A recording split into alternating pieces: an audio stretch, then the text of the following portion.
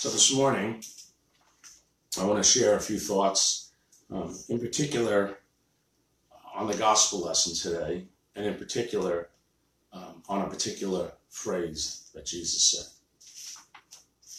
Now, on the night that Jesus was betrayed and arrested, he gathered with his disciples for what we call the Last Supper. It was during that gathering that he made a very special promise to them, and it's echoed in today's gospel lesson.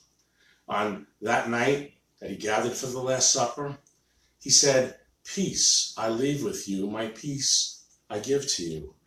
Not as the world gives do I give to you. Let not your hearts be troubled, neither let them be afraid." That's in John 14 at verse 27. I think we have oftentimes have a lot of difficulty with this because we're so tied to the world, and so we rely on the world, even though we may not admit it. We rely on the world more than on God for what we need. But the peace that's offered by the world is very different from the peace that Jesus offers. Jesus gives us peace of mind by teaching us to live by God's truth. He enables us to live at peace with others through unconditional love and complete forgiveness and total reconciliation. And he enables us to live at peace with God by his own death, the death on the cross as payment for the sins of mankind.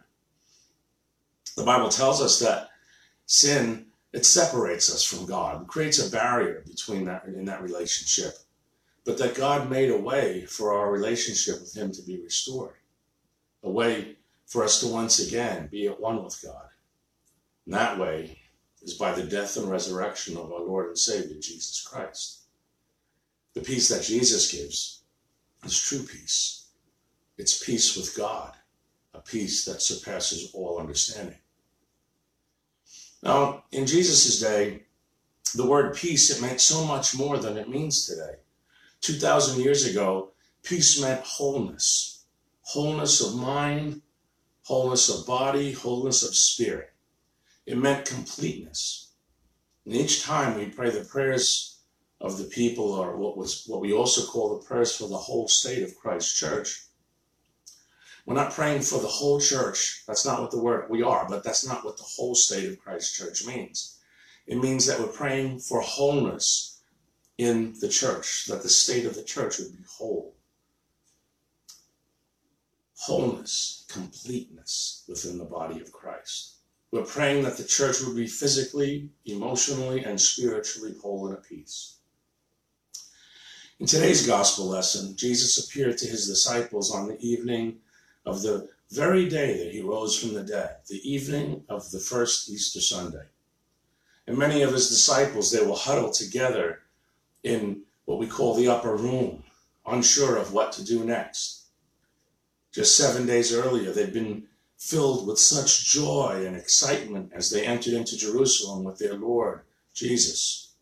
He rode into the city, remember, like a king seated on a donkey, and the crowd cheered with excitement while waving those palm branches.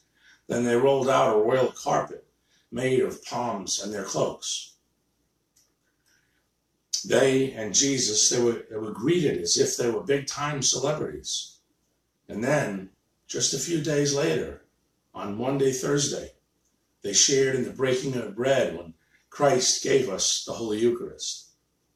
And then after supper, he washed their feet, and he instructed them to be a servant to others. All that happened in the very same room that they were in now, the upper room. It was an extremely calm and peaceful and spirit-filled evening that Thursday. Peace I leave with you, my peace I give to you. Not as the world gives do I give to you. Let not your hearts be troubled, and neither let them be afraid. Those words were so powerful that incredible Thursday night. But then, just a few short hours later, out in the garden in Gethsemane, Judas came with the temple police, and they arrested Jesus, and they beat him. And one thing led to another, and after just a few more short hours, the Lord was nailed to the cross to die. And he did die. And later he was taken down from the cross, and he was buried in Joseph of Arimathea's tomb, which was cut out of the rock. And the church at that point was shattered to pieces. It was also scattered as shock and fear took hold. Peace I leave with you, my peace I give to you. Not as the world gives do I give to you. Let not your hearts be troubled, and neither let them be afraid.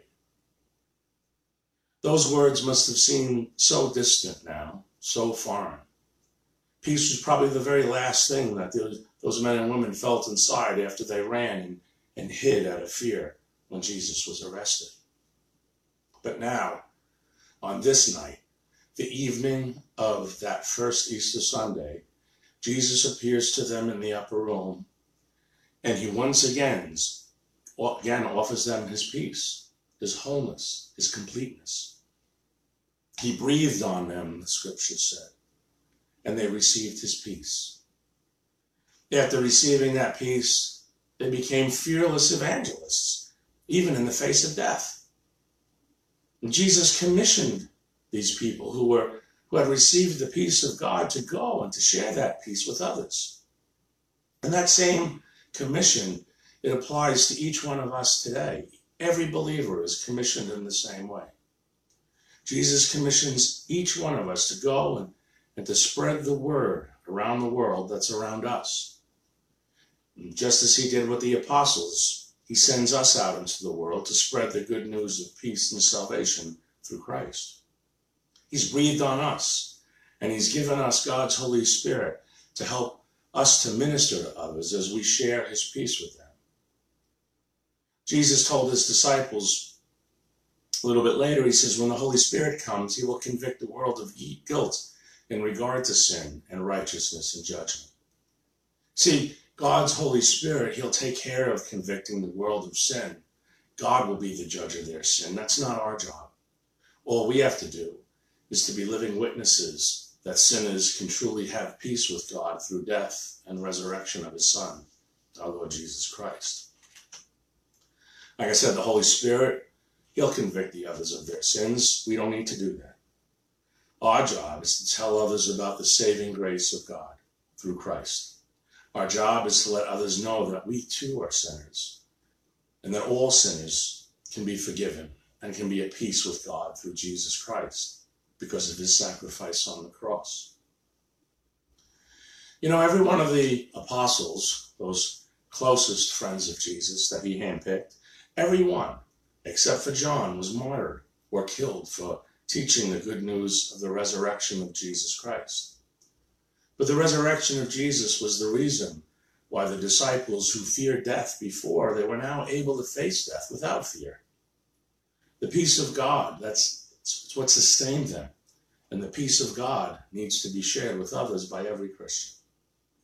Now you and I, we weren't there with Jesus 2,000 years ago. We didn't see him die on the cross and rise again. But the offer of peace with God through the death and resurrection of Jesus Christ, it's available to every single human being on the face of this planet and for all time.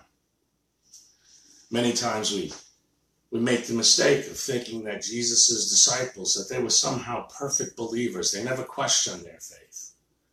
But we have to remember that those disciples 2,000 years ago were just as skeptical, just as human as we are today. They needed tangible proof to believe that Jesus' death was more than just some cruel joke, that his death brought mankind peace with God. The difference between them and us is that they had a big advantage. They saw Jesus crucified. They saw him die. They saw him buried. And then they saw him alive again, and 3 days later, they saw his nail-scarred hands and his pierced side. And they talked with him, and they ate with him, and they shared in the breaking of bread with him. This peace be with you, it's a Christian greeting. You know, when a priest comes to bless someone's house, as he enters the house, he says, peace be to this house and to all who dwell in it. When we're able to gather together for in-person worship to celebrate Holy Communion, at the end of the service, the deacon or priest sends us off with the words, go in peace to love and serve the Lord. It's the peace of God which surpasses all understanding. It's the peace of God that makes us as individuals and as a family whole in mind, body, and spirit. It's the peace of God that the world yearns for. It is true peace, and we can only get that true peace from our Lord and Savior Jesus Christ. He is the Prince of Peace. My brothers and sisters in Christ, the good news is that everyone can receive that same peace. We have to understand and we have to accept this so that we can allow Christ's peace to permeate our lives. We need to be able to allow ourselves to be filled with his peace each and every minute of our lives. It's what he wants for us. It's what he wants for his church. So spread the good news of Christ. Spread the good news of his peace and of his salvation. The Lord is risen, and he reminds us, peace I leave with you, my peace I give to you. Not as the world gives do I give to you. Let not your hearts be troubled, neither let them be afraid. Hallelujah. In the name of the Father, and of the Son, and of the Holy Spirit. Amen. Amen.